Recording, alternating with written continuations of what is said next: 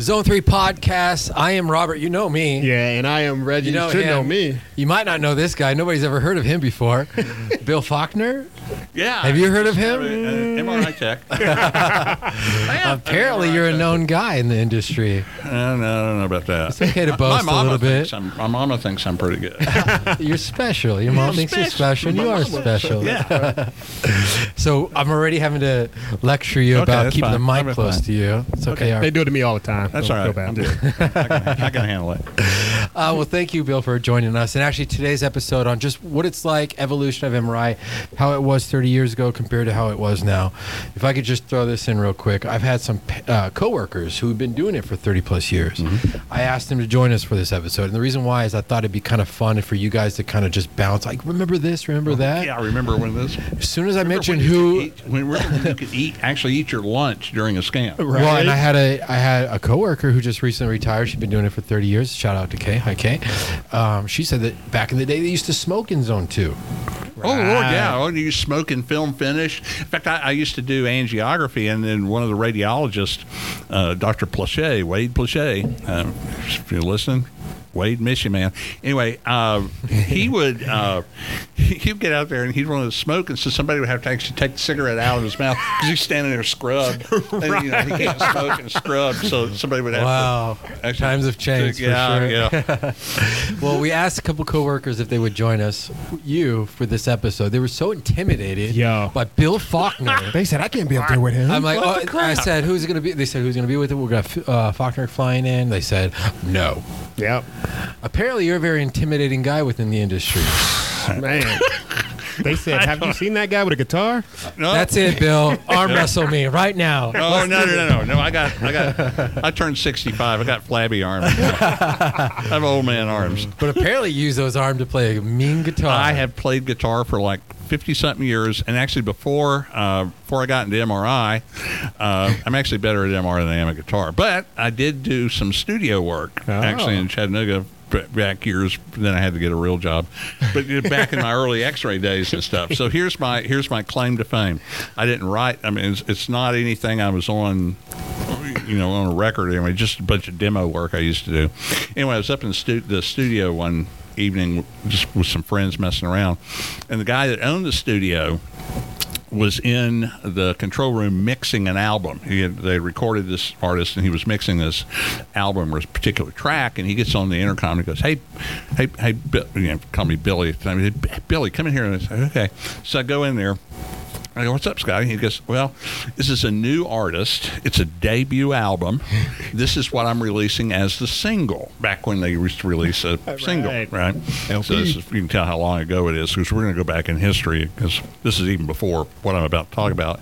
But anyway, so he says, this is a debut album, and he said, I don't know if I like the mandolin or not. And he said, I don't want it to sound country, because this guy was anything you made but a country. mandolin reference. But he said, I don't want it to I don't want it to sound country. And he said, I just want your opinion on it. Because you do country and gospel stuff is what I used to. I literally just learned what a mandolin was by an Uber driver 6 months ago, but keep going. Yeah. Mandolin's tuned the same thing as a violin. I know that now. So actually, Dave, our producer, helped to explain that to me. Yeah. Right. He plays guitar, too. If you play a fiddle, you can play a mandolin. We're about to have I actually tried violin. I actually tried violin or fiddle one time, and my family begged me to stop, so I did. It was pretty bad. Anyway, so he said, I don't know if I like the mandolin. So what they do when they mix an album is, they have everything's on a different, track, and so he played it through without the mandolin, then he played it through with the mandolin. And I go, I don't know, Scotty, man, I like the mandolin. I said, the song it's nostalgic, and whoever did the mandolin, very tastefully done. I mean, I really like the mandolin. I think it makes the song. Oh, wow. He goes, Rick, okay. All right, thanks. No problem. Well, about a couple of months later, hear it on the radio. So the song the guy was a one-hit wonder, Bertie Higgins, Key Largo. We had it all like Bogey and Bacall. Yeah. Right. So it's got this mandolin track in it. So when it came on the radio, I was in the car with my wife, and I said, the mandolin. She goes, what about it? 'Cause the mandolin. She said, you didn't do that. I go, no, but I told Scotty I like the mandolin. So that's my claim to fame, is I told the producer to put the mandolin into... Hey, anytime you can claim that you're up in the studio. That's it. Yeah, Right? that's it. I think that's pretty cool. So you've got quite the background. Well, like I said, then I had to actually get a real job. So that's when I kind of, I was doing X-ray, but then got into MRI. And so what's interesting is, and talking to you guys about what I wanted to look at. So I started in MRI in 1985. Oh, sorry. What? Sorry. He wasn't born yet. Oh, yeah. I was. Yeah, no. Kristen often reminds me that, let's see, she was born the year I graduated high school. Yeah. So, yeah, I turned, yeah. I thought she was just born 29 years ago. Oh, no. I turned 65. I got the good insurance now. So anyway, so I started in 1985. Nice. And in 1985, we were, if I'm not mistaken, on a GE software version 1.8 or 1.6 or 1.8, something like that. I saw something online today. It's like up to 25 something now, whatever the revision is. Right. But I was... Yeah, but you got to understand. So in 1985, on this version of software, you had two pulse sequences. You could do a spin echo, or you could do a spin echo, but if you really wanted, we're probably going to give you a spin echo. I mean, you did have two. The other one was called inversion recovery. Oh, and it was, imagine how long that took. Inversion recovery is the gold standard for like T1 weighted imaging, if you look back in the literature. But in 1985, inversion recovery would only do one slice at a time. Oh. So we never used it. I did it once through the middle of the head. It looked really pretty, but 5 minutes for one slice. Yeah. So you didn't do it. But anyway, so that's all we had. And so a routine brain was a sagittal T1 spin echo that took about 5 or 6 minutes. And you can't scan and recon at the same time. So you'd scan, and then the image would recon, and you sat there and waited while it did. Then you would do the next one. So to do the 2 echo brain, so we used to do a pseudo proton density T2, but the TR was 2,000 milliseconds. Right. You could only get a 40 if you did 2 echoes. They had to be even echoes, so it was like 40-80. So we did a 40 for PD, I guess, and then 80 was the so-called T2. We only had 2 choices for matrix. You could either do 256 by 128 phase or 256 by 256. So for brain, you did 256 by 256. You could use no less than 2 signal averages. You couldn't do 1 average. So next, or excitational GE. So 2 averages. If you multiply that up, it was 17 minutes and change for a dual echo sequence through the brain. And no patients didn't move because we told them not to move, and we put a piece of 2-inch tape across their forehead. That helps. Well, it's God's gift to MR techs. It's 2-inch tape. I'm a big fan of sandbags. Well, I'm telling you, see, a lot of people, though, I'll hear this, people say, well, you can't tape somebody, that's restraint. No, it's not. It's immobilization. There's a difference between, look it up, there's a difference between immobilization and restraint. Immobilization is a temporary technique to perform a procedure, and it's not restraining. So these people say, well, you can't tie them down, we can't put this. No, yes, you can. Yes, it's called immobilization. Yeah, it's not. Restraint is a problem when, like, say, on the floor, if they tie somebody to a bed to keep them from hitting the button, to bothering them, that's not cool. That's restraint. Right. Okay. And restraint is not to be used for convenience, but for patient safety. But immobilization can definitely be used. So I think people, they talk about people moving and stuff. Well, crap, like I say, sandbags, pad them. Cushion. Put some tape on them. You know, You're right. this will help you hold still. Yeah, Now, when a patient shows up with eyebrows. true restraints, that's counterproductive. Yes, it is. And it's concerning It's to time me. for me to go take a lunch break. Yeah, exactly. Except I actually just walked in this morning to a couple techs who had been called in overnight on a patient they'd been working on since 1:30 a.m. Oh. And this patient was just in restraints, and I was like, if you have to restrain your patient, they're probably not an optimal candidate for MRI. Yeah, we used to say that's not an MRI patient. Yeah. Right. It's called CT. Right. Right. So we're of the same opinion. It's called like. CT. Come on, CT, get it together. So Yeah. just talking about like MRI back in the day, back in the 80s for sure. I do hear from my coworkers who've been doing it for 30 plus years that like back in the day you would have to like manually shim the field with like 2 rods. Oh, okay. So what we did on the GE is very GE specific.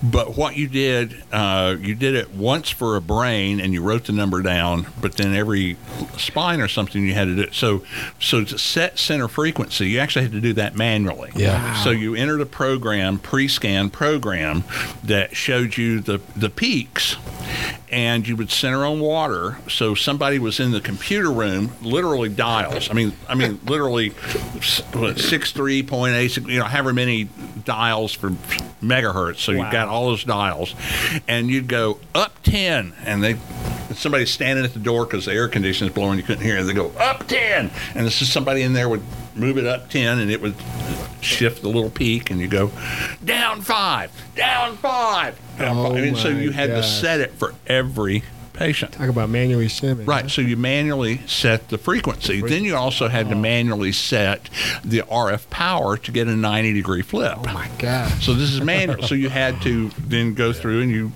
type in, you watch the numbers, you watch the little peak, and so you would increase RF power, and then all of a sudden it would get maximum, then it would drop. Because if you think about it, when you go past 90, you lose signal, right? Right. So you go up to 90, gain, hit 90, and then you go past it starts dropping. So then you go back to where you were, and then now you set your receiver gain. So this all had to be done manually. Yes. Every patient. Quite the Super contrast to current day scanning when you with AI and everything. Oh yeah, I mean it's just so you understand that. So back then at 85, 86, something like that, it was like for one scan was 17 something minutes. Right. So for a routine brain, you got 3 series. And for some reason, what would those be? we seem to be able to make a diagnosis with just 3 Yeah, series. that works, right? Wow. Right. How about What that? would those 3 sequences be? Well, we did sagittal T1, the axial double echo, and then probably Diffusion? did a coronal T1. Or diffusions didn't really come out until the 90s. No, early 90s, right? diffusion. Actually, the interesting thing about diffusion became doable when we were able to do echoplanar imaging, which is something we'll get to that. But that was when diffusion first started. They were doing spin echo, and I remember talking to a friend of mine. I think he was at UCLA, and he was, worked in research, and he said it's great for strokes. It's just unfortunately people don't hold still for it, and because it was spin echo based. Because you don't have to do EPI to do diffusion. All right. But the reason we do it is because it minimizes bulk patient motion. How rapid it is. I wondered, is there a was there a boards or how did you get certified to be an MRI tech back then like that? You didn't. They just taught you how to turn the knobs, and you're like, all right, you're good. Get out there and be somebody. Right, that's what we did. That's how we learned.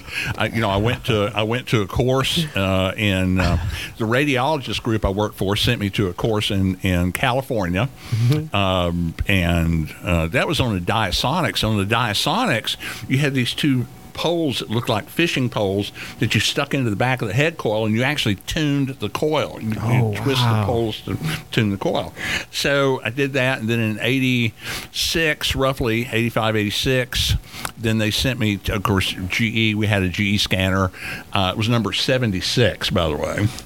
Dang. And then I went to Milwaukee to to learn how to scan on the scanner, but you really got to understand.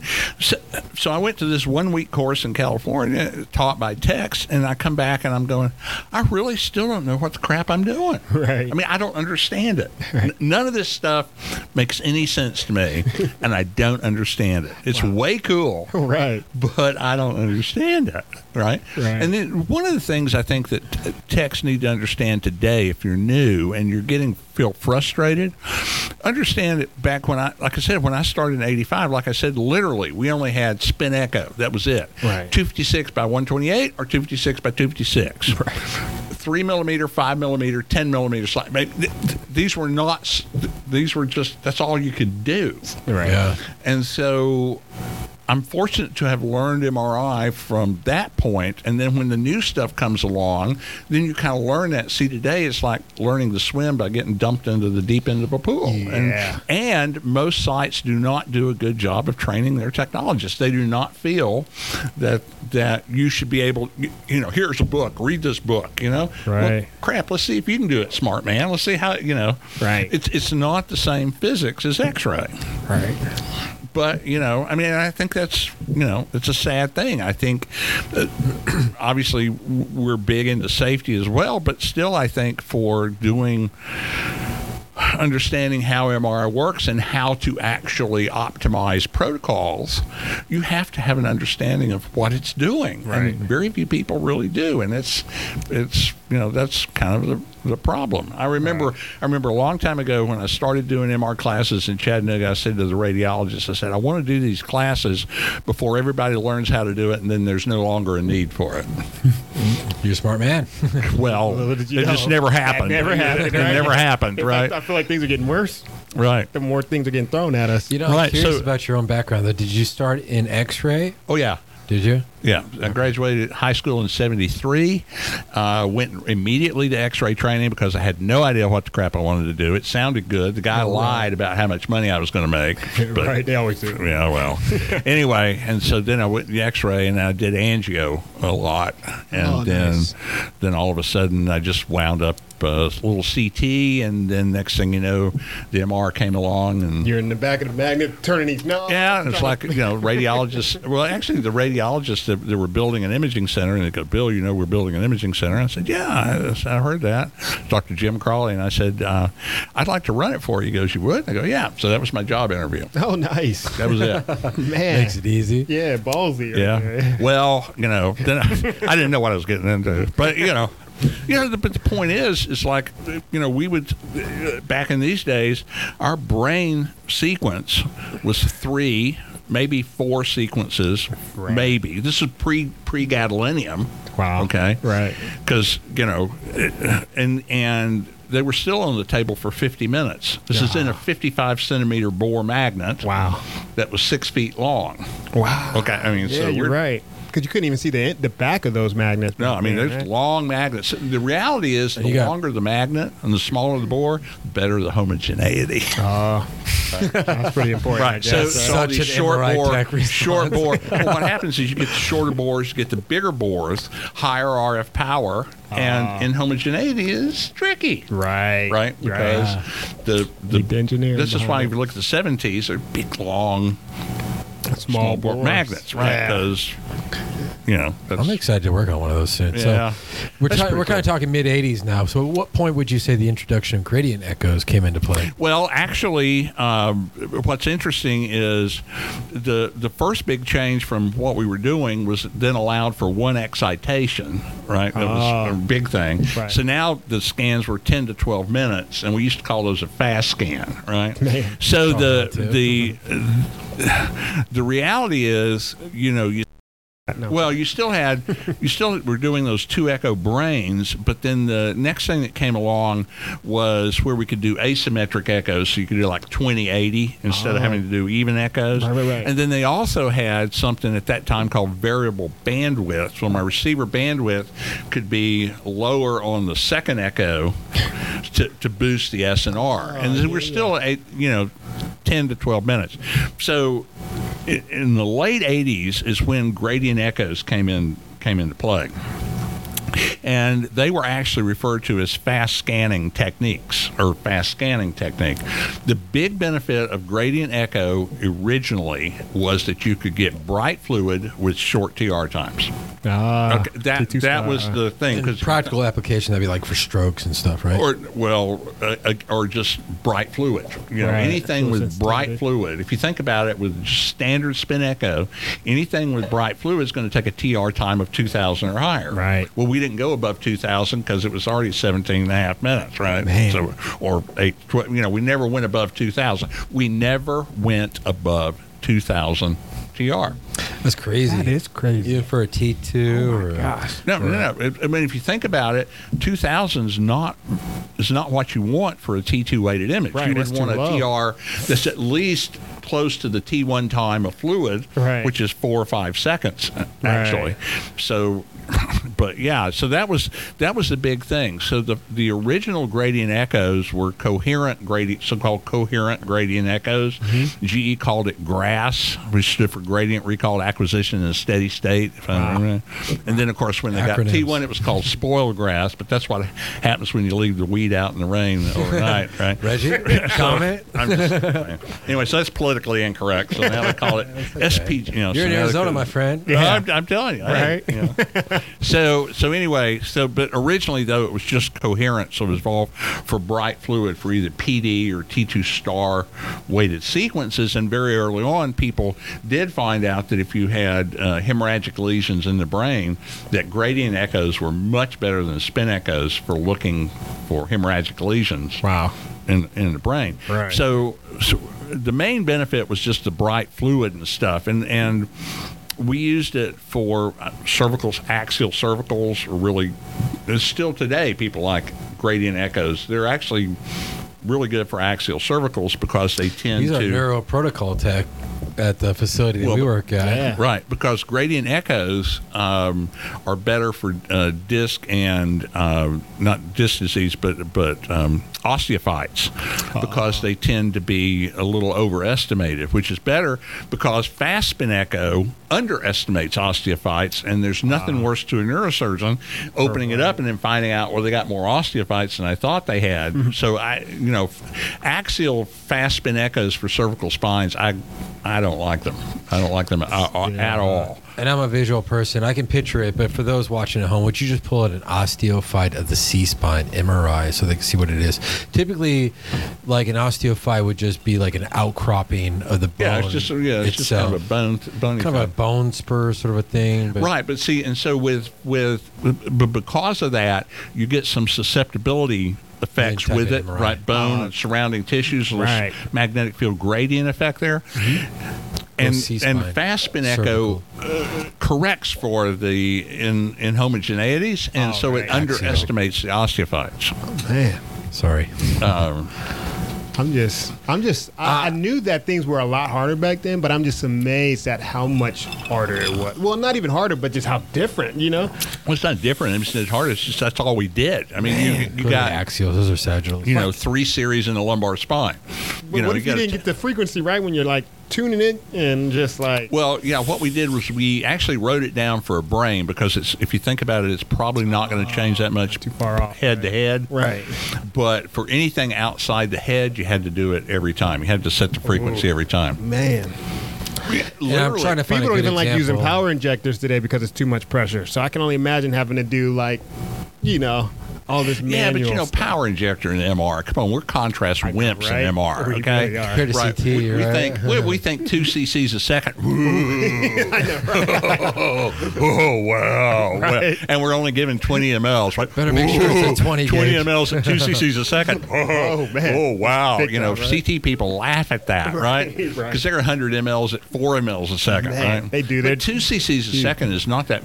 If somebody told me this one time, if you take put water, say we put water in an injector and put it over the sink or whatever, and just do it at 2 cc's a second, you can hand inject much faster than 2 mls. If somebody were to just pushing. Well, I mean, just which was a norm back in the day, I would imagine. right. But I'm telling you, 2 mLs a second is basically curious. not much at all. No pressure. So, Well, like, it's really not much. You know, it looks like the injector's got a prostate issue. If you did it.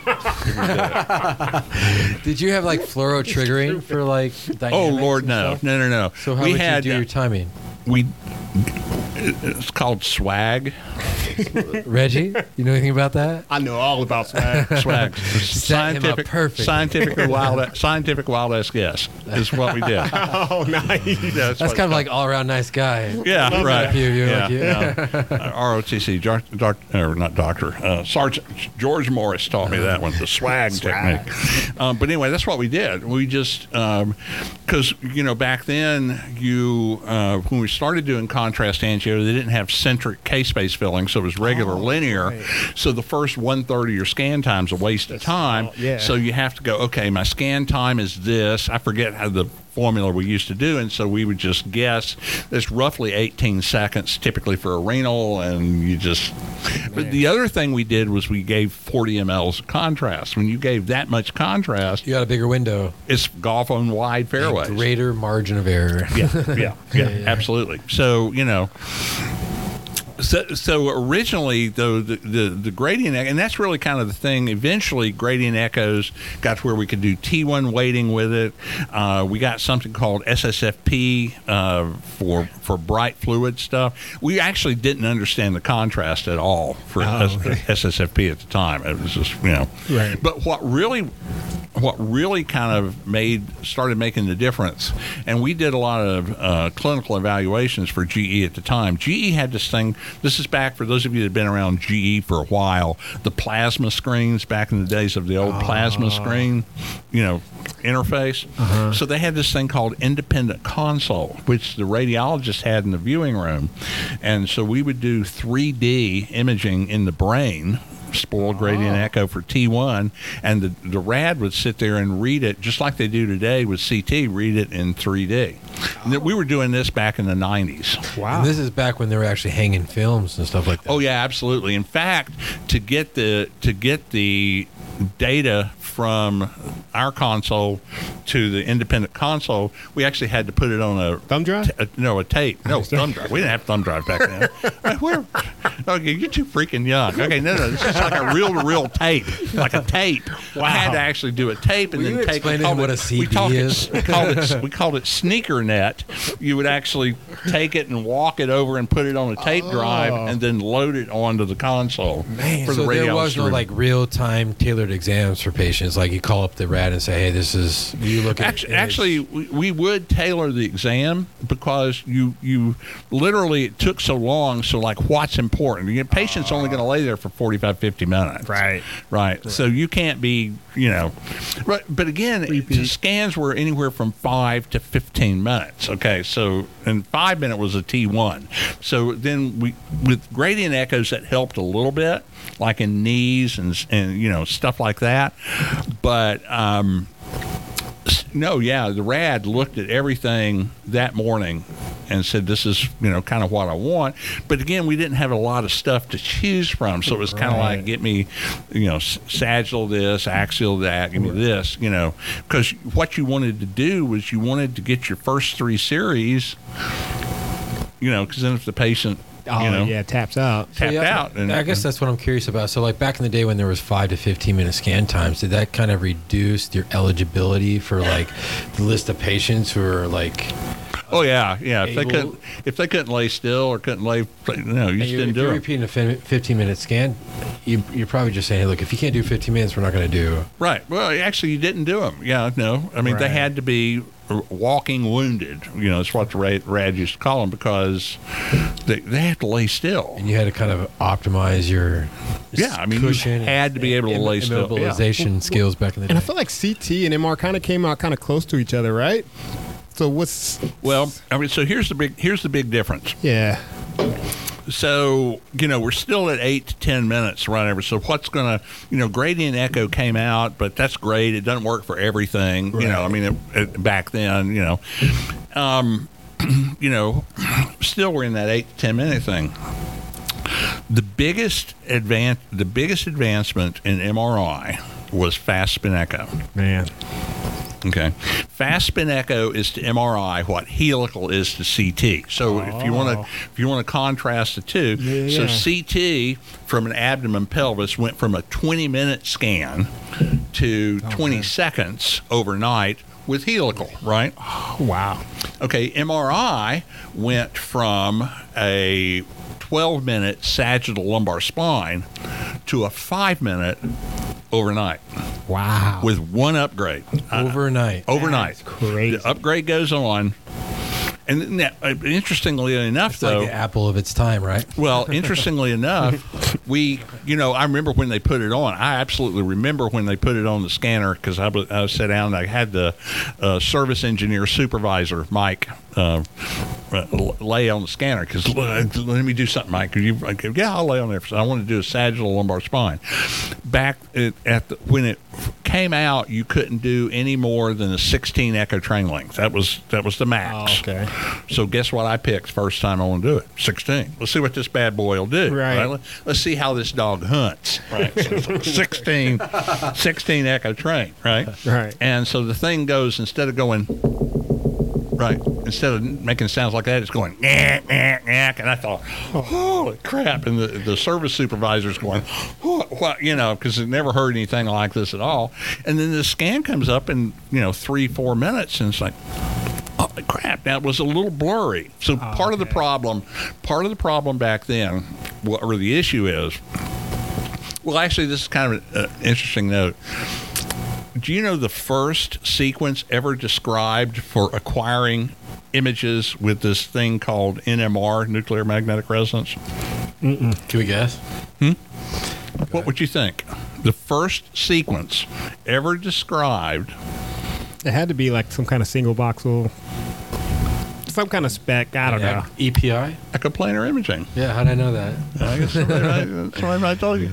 It was actually Dr. Mansfield, but EPI was actually on paper capable of creating images.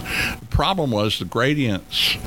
You clock their gradient switching with a calendar, right? The gradients did not switch very fast back then. So part of the problem with, and actually fast spin echo, the generic name is RARE, Rapid Acquisition Relaxation Enhancement or something. That's exactly but it was described back in the 80s. It just wouldn't work because it works on paper. It just won't work because that. So this actually, I met the radiologist a few years ago. He's passed away, Dr. Frank Jolis. I'm probably mispronouncing his name. Who basically pulled it out and goes, hey, this maybe works today. And then they pulled that out, and dang, if it didn't work. And so now, if you think about it, today, so when fast spin echo first came out, because it had blurring issues, because the gradient switching wasn't as fast as it is today, right, and the blurring was an issue, people would still want to do knees with conventional spin echo because fast spin echo was a little blurry when it came to meniscal tears. Not true today, right? In fact, when you say spin echo today, you actually mean fast spin echo.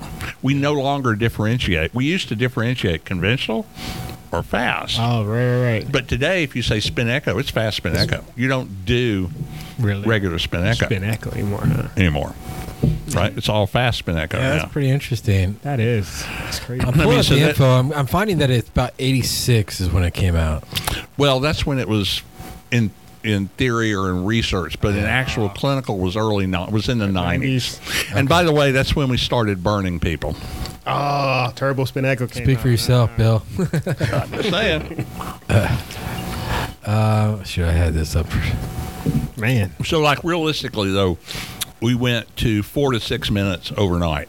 Wow. So now we can do more series, which of course is what happens. And throughput today is really not an issue with how long your scan times are. Right. It's how many stupid, useless series you do. Right. Because the faster these scans get, the more serious they have. Simplify it. The more we just end up doing. Well, because what you want to do is, maybe the more I do, then maybe I don't miss anything. Right. But but in reality, like I said, fast spin echo is the way we do scanning today. It's not even a controversy anymore. We just spin echo is now fast spin echo. Man. So what would you say, at what point and how did the transition get to like 3D image acquisition? Well, like I said, we were doing 3D back in the early 90s when the spoiled gradient echoes started being utilized. So, if you do a regular gradient echo, if you have a really short TR, then you're going to have residual transverse magnetization pulse to pulse. It's called a steady state. And so what spoiled gradient echo does is eliminate that buildup pulse to pulse transverse, which is typically bright fluid. So if you get rid of that, then you can actually now do T1 weighted imaging, which if you think about it, that's how we do body imaging today. T1, right. It's all breath held gradient echoes, right? Yeah. So when the spoiled gradient echoes started, when we started evaluating that, that's what we did. We would do a 3D sequence in the brain post-contrast, and the radiologist would just look at it in every plane he wanted. Now, our problem was, and this is where I know we went wrong because we didn't think about it. Today, a lot of people will do a T1 gradient echo post-gadolinium, right, to look at do it in multiple planes. But the problem is, once you give gadolinium, you need about 5 minutes for the gad to circulate and percolate. Right. For Which blood-brain is one of the barrier. reasons why they tell you to run the stealth as the second sequence after Correct. post-con. Right. I see a lot of techs who run it first because it takes a while for it to reformat. Right. No, I would. You definitely do not want to do it first. I've got a couple names in mind. Right. No, what you want You know who I'm talking about? Yeah. What you want to do is there's two options. You can move the T2 to immediately post GAD. Oh. Yeah. Okay, because right? you won't see gadolinium enhancement on it. It doesn't affect it at all. Right. So that buys you 5 minutes or so in doing that. Then do the 3D T1. Yeah. Or what's even better, Dr. Howard Raleigh, who we do a lot of podcasts with and stuff. Yeah, Howard's a great guy. But in Wisconsin guy, right? Yeah. We want to get University of Wisconsin-Madison. But he's a big proponent of doing T2 flare post-GAD because anytime you have an inversion pulse, you have T1 contrast. Right. So when people talk about a stir or a flare being T2 weighted, it still has T1 information in it because it's got an inversion pulse. Yeah. Right? So if you think about it, if you give gadolinium and you have a gadolinium enhancing lesion, it shows up bright on a T2 flare because of the T1 shortening effects of gadolinium. Okay. So the real advantage of that is if you're looking at meningeal enhancement, leptomeningeal metastasis, or meningitis. So you do like a coronal T2 flare post-GAD, the CSF is all suppressed, but enhancement along the meninges is bright. Oh, nice. So it's actually a very effective scan to run instead of run it pre, run it post, and you don't do both. You don't do pre and post, right? You do it post. Right. But so the T2 flare post GAD is actually kind of a really good thing to do, especially if it's meningitis type stuff. Man. Interesting. Yeah. And I guess with the implementation of 3D imaging, then comes NPRs and the ability to reformat.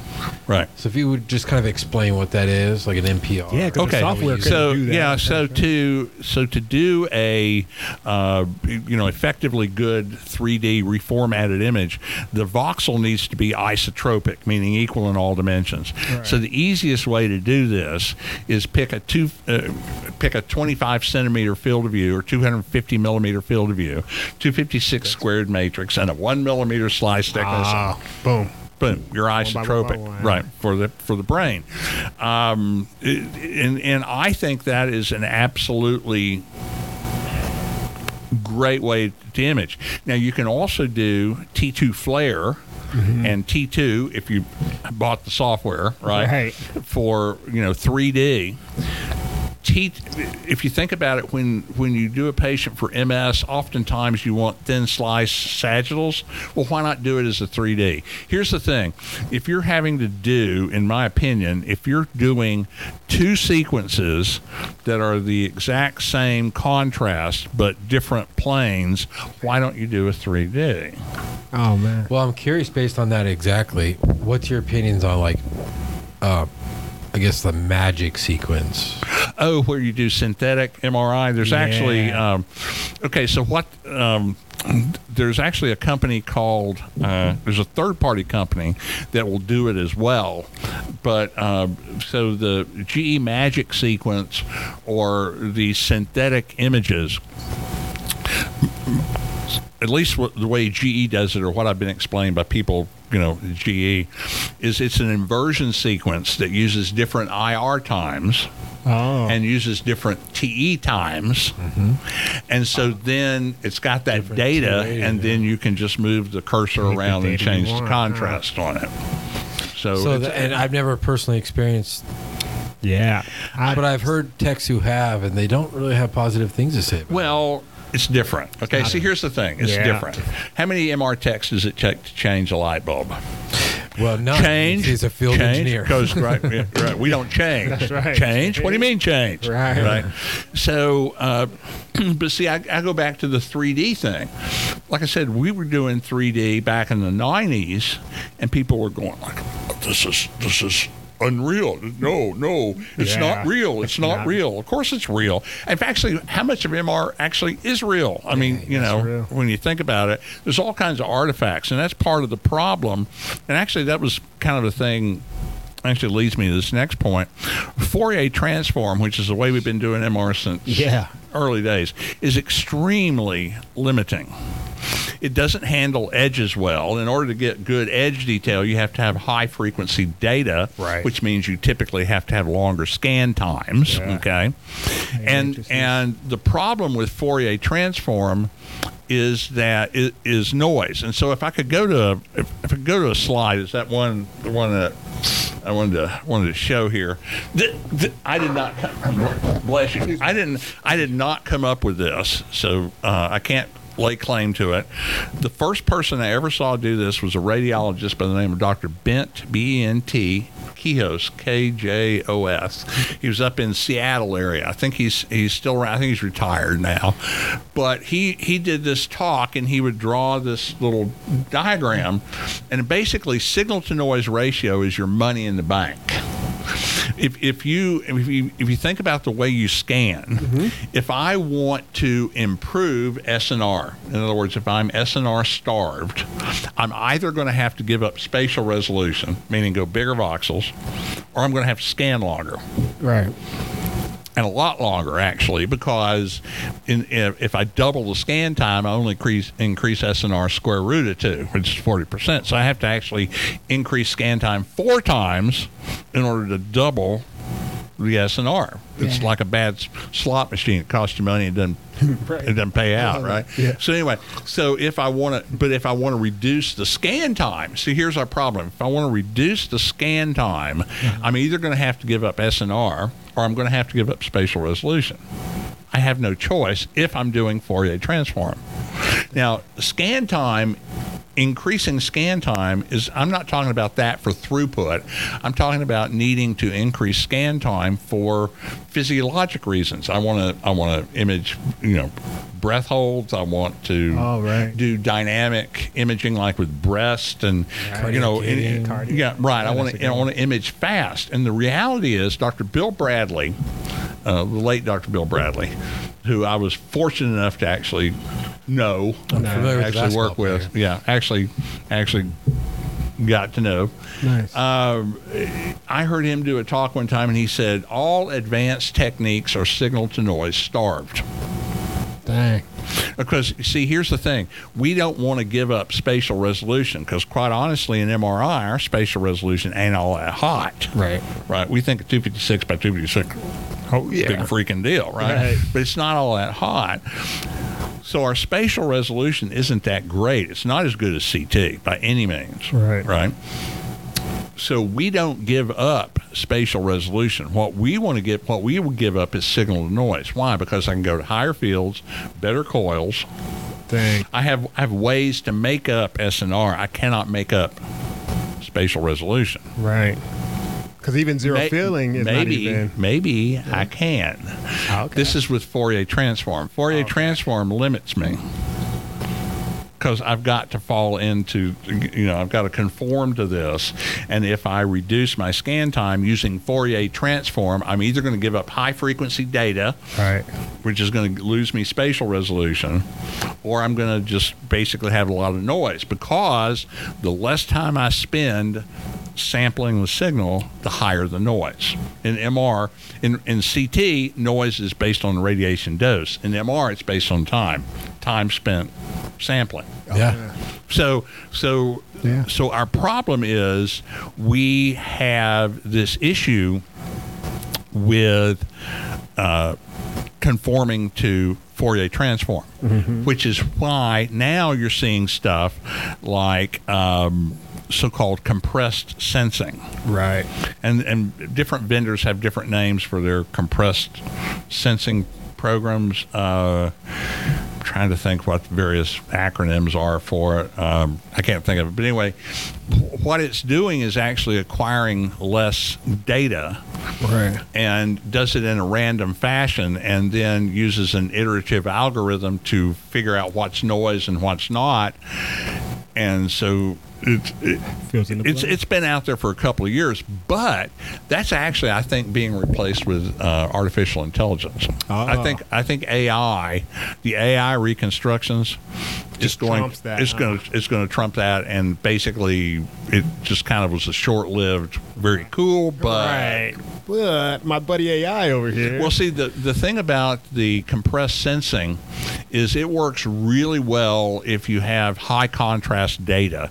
So what people did that a lot with is cardiac, MRA, anything that's bright black white, because the algorithm is really easy. It works better when you got high contrast. Right. It doesn't work as so good with low contrast stuff. But the AI stuff, which is using deep learning algorithms to train with images and be able to tell on raw data what's noise and what's signal. Oh, man. That's cool. And that's where we're going now, where you're seeing stuff easily in the 1 minute range. Easy. Wow. Easy. We're not talking about auto aligning when you talk AI. You're talking about no. Auto aligning is an example of artificial intelligence, right? Where it can be trained, what angle you want it, based on the anatomy, because that's one example of AI. Right. But this is a reconstruction algorithm that looks at the raw data and says, okay, that's noise, so that goes away, or that's an edge, and that's so it can actually with AI today. Let's see what site was doing this. It's Stanford. Stanford's doing some work with an algorithm that monitors the scan and can sense when the patient's moving. And can alert you that you've got motion going on during the scan. And then there's also being able to correct for that motion. Dang. Well, but if you think about propeller, is kind of the same. Yeah, propeller is kind of the same thing, because it can blade propeller, because it can sense, because of the way it fills K-space, it can tell when movement happens, and then. So we're not talking something that's 10 years down the road. We're talking about something that's being implemented as we speak. Now. So this stuff is going on now. Right now. We're seeing, I think the AI stuff is going to be as significant as fast spin echo was. What? So I think think this is the next one. That much of a game changer. Yeah, I think so. Wow. I think it's going to have quite the repercussions. Personally. Well, see, here's the thing. It's always a trade-off. And so I got to put the trade-off out there. The faster you go, the quicker you're getting patients in and out, and the sloppier you get with safety. I mean, we're recording this during MR Safety Week of 2021, right? Yeah. 20th anniversary of Michael Colombini's death this week. Okay. Yeah. He had an astrocytoma. He had successful surgery. He was scheduled to walk out of the hospital in a few days. That's tough. And then yet somebody brings an oxygen tank in the scan room. Right.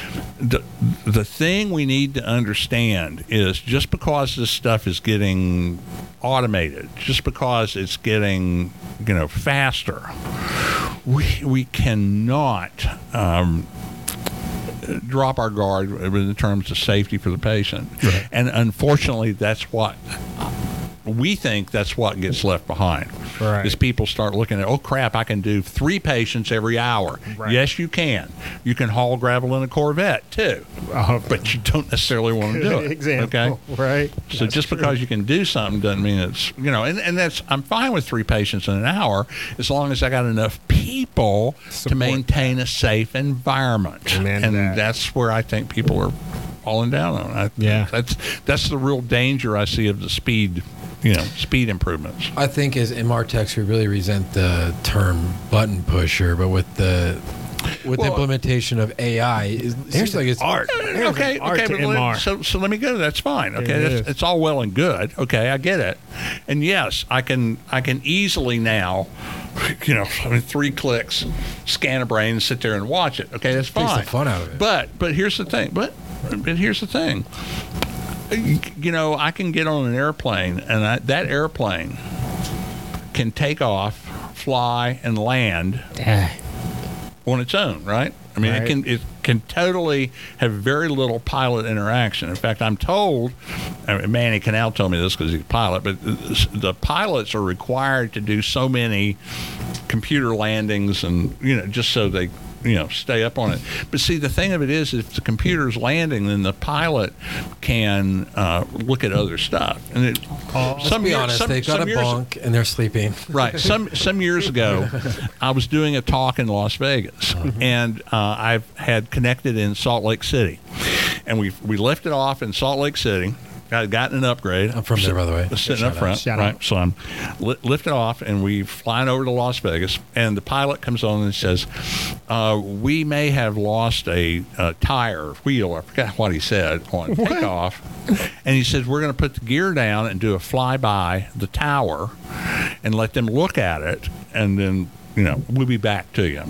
Okay. Oh my. Okay. God. So anyway, so they fly into. So they're coming into Vegas, and if you fly into Vegas, like typically you land to the west, and so you come in Vegas. The strip's off to your right. See Vegas off to your right. So they come in. They fly by the tower. The guy pulls up, and then turns right. Never says a thing. Didn't say anything. So I told the guy sitting next to me. I go, we lost a tire. It's us. Yeah, we lost something, right? So he flies around, and now he's coming in. Okay, so in Vegas, the main runway, which if you fly into Vegas, you're going to typically land to the west. But there's another runway that's parallel to the strip. Right. Okay, well, he's flying. He's going to land on that one. Well, he's landing on that one because we lost a freaking wheel, and they ain't going to tie up the main. Right. In case we got a problem, right? So anyway, so he says we did lose a wheel, and we're going to be landing, here in a minute. Stay on the, and so all these, fire trucks and everything's following the thing when it lands. Very smooth landing. And I was telling Manny Canal this story because he was at this meeting I was at. And he says it was likely computer. When it's a bad weather, when it's bad situation, it's likely a computer landing because the pilot can keep their eye on other things. My point of all of that is this. Yes, a plane can take off, fly, and land itself, but you don't want the flight attendant at the console.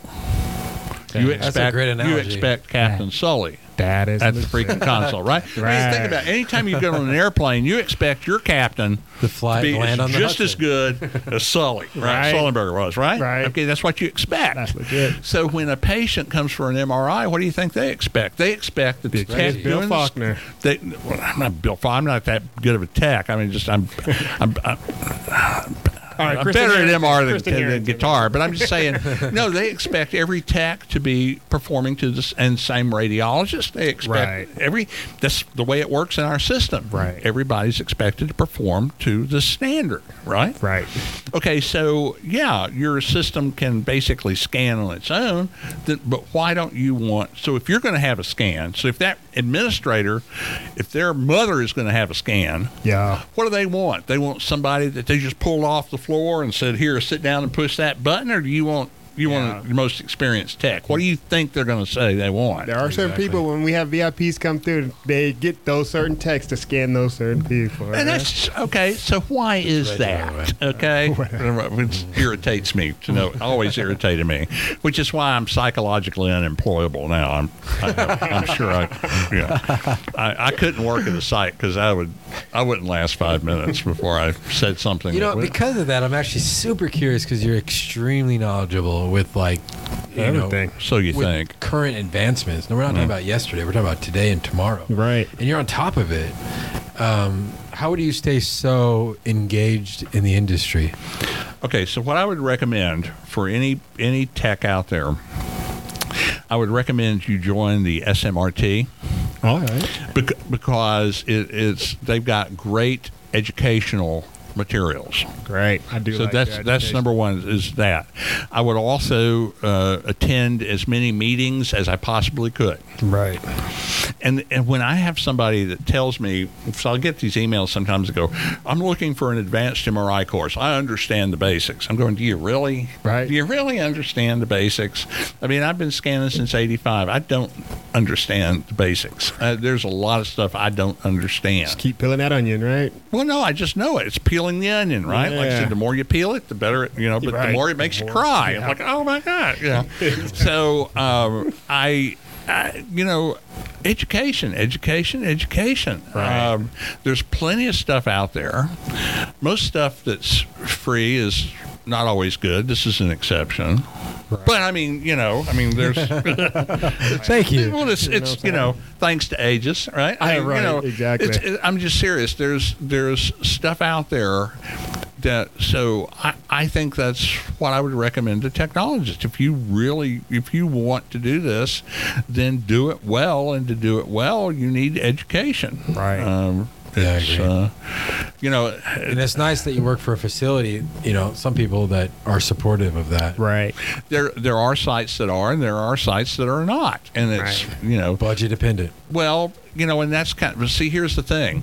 There was a safety incident that came up, and I think I posted something on LinkedIn. It's my thought process is this. Ignorance is expensive. Education is cheap. Oh, right. Because ignorance is going to cost you. Ignorance is going to cost you. That's and ignorance doesn't mean stupid. Ignorance doesn't mean stupid. If you look up the term ignorance, it means uneducated, right? So if I don't understand it, we say all the time when we do our safety courses, you can't mitigate the risk, right, unless you understand the risk. Wow. So again, all this scanning fast is great stuff, and it does help with regard to, patient compliance and good quality scans and that sort of thing. Right. But the fact is, you've got to understand that MR is still inherently can be very dangerous.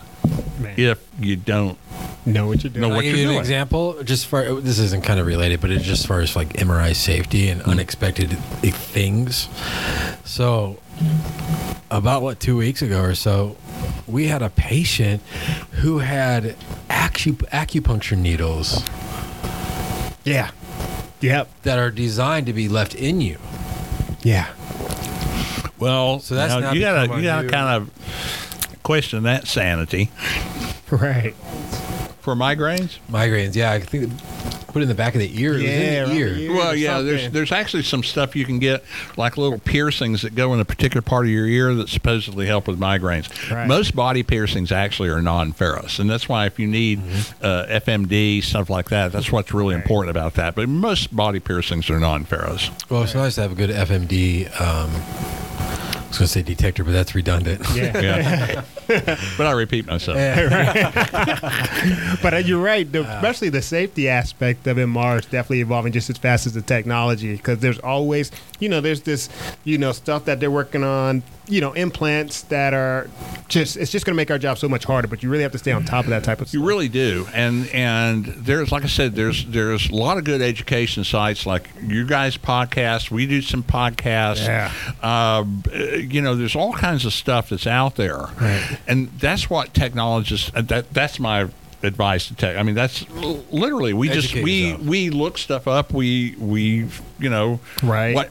Following people on LinkedIn. Actually, antmini.com. Oh, for if techs haven't looked at that, it's free. Right. But AuntMinnie, antmini.com. It's a layperson site, but it's still, and people like it. say poo-poo Pull it up, on it. Dave, real quick, just so we can see it. Yeah. I mean, people will poo-poo on it, but everybody reads it. Right. It's kind of like one of those things. Yeah, but you still look at it. Yeah. Right? I think that's very well done. Just one word, antmini.com. Yeah, 2 N's, IE.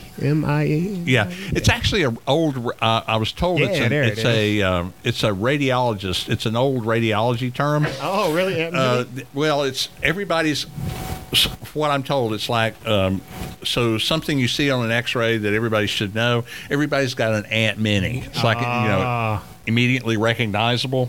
So that's where the term comes from. I like that. Right. So that's so yeah, you can see they got all kinds of news. They have some education programs are there as well. Right. But quite honestly, you can go through here, and then I want to show you another one if you don't mind. Just type it into the top up there. PubMed. PubMed. PubMed. Oh, they got a great IPA, right? No, wrong pub. Sorry. PubMed. Just type in PubMed. More of a stout. That's right. PubMed. Maybe it's .gov. Try. There it is. Okay, Hey. it's .gov. Oh. Okay. So it's PubMed.gov. It used to be .com. This catalogs all scientific journals. So it doesn't matter. It's not just radiology. So if you, for example, type in, let's make something up. Let's go abbreviated breast MRI. So just type that in right there. Abbreviated breast MRI. We're actually going to have Kristen come on and do an episode on breast. So she's good. It's okay. So pick number 2 right there, for example. That's Christiana Cools. Okay, so what this shows you is the abstract. This is the article. So it's the abstract, which, again, you may have to pay for the journal. Some of this article is free. In fact, that one is. If you click on the one that says PMC full text, then that actually takes you to the article. So some of it's free, but so you can actually download the article. So my point is, you don't have to have subscriptions to all these journals. Right. You can at least see the abstract 98% of the time. Right. And I just found out too that a lot of the vendors are still doing like little magazines. Yeah, Siemens does one, and GE does one. Right. Philips probably does. I don't know, but I know you can find those online. Right. So that's another good resource for techs. But I do think techs need to take it upon themselves to stay current, and you can stay current. There's plenty of the stuff out there. Right. You can stay current if you want to. If you don't want to, then don't complain. Right. Get up off that TikTok. That's Get right. on some PubMed. You know what I'm saying? Don't complain. All right, TikTok just every once in a while. Well, fun stuff. I don't know. Like I said, it's been 30 years, and I say 30 years because that's kind of like the magic number for people who've been. Well, my daughter is. She was born in 1986. Nice. So when I look at my daughter's age, that's how long I've been in MRI, which makes me feel really old. Right? It just makes me feel Makes the old. math easier. It just makes me feel old. Now, do you have Were a you tuning born the ready? magnet dance or something like? No, I don't dance. You that tune? I don't dance. Come on, Bill. I'm not playing guitar. I'm something. okay with rhythm from here up. Drink but a I little have more of nothing- these in your Yeah. band. I have no rhythm from the waist down. It's pretty ugly. It's pretty ugly. Well, I don't know. Bill, it's been an honor having you here. Yeah. Appreciate it. Oh no, you guys are great. I want to thank you guys. Thank Aegis for Big shout out to sponsoring those this. guys. Really do appreciate it. I love coming out here and doing these with you guys. So I know you got your own website. You mentioned you have your own podcast. I think yeah, it's the MRI website's T2STAR, T2 Star. You have to spell it out. And if you don't understand T2 Star, we do have basic MRI courses. But anyway, so T2STAR.com. I've had that since the 80s. The information and comments provided in the Zone 3 podcast and website are not intended to be technical or medical recommendations or advice for individuals or patients. The information and comments provided under the auspices of Zone 3 podcasts and their guests are of a general nature and should not be considered specific to any individual or patient, whether or not a specific patient is referenced by the physician, technologist, individual, group, or other entity seeking information. Zone 3 podcast may provide links or references to websites. Such links are provided as a convenience to our listeners seeking more information on topics. These websites are not affiliated with Zone 3 podcast, nor do they endorse or manage content discussions unless otherwise stated during recording.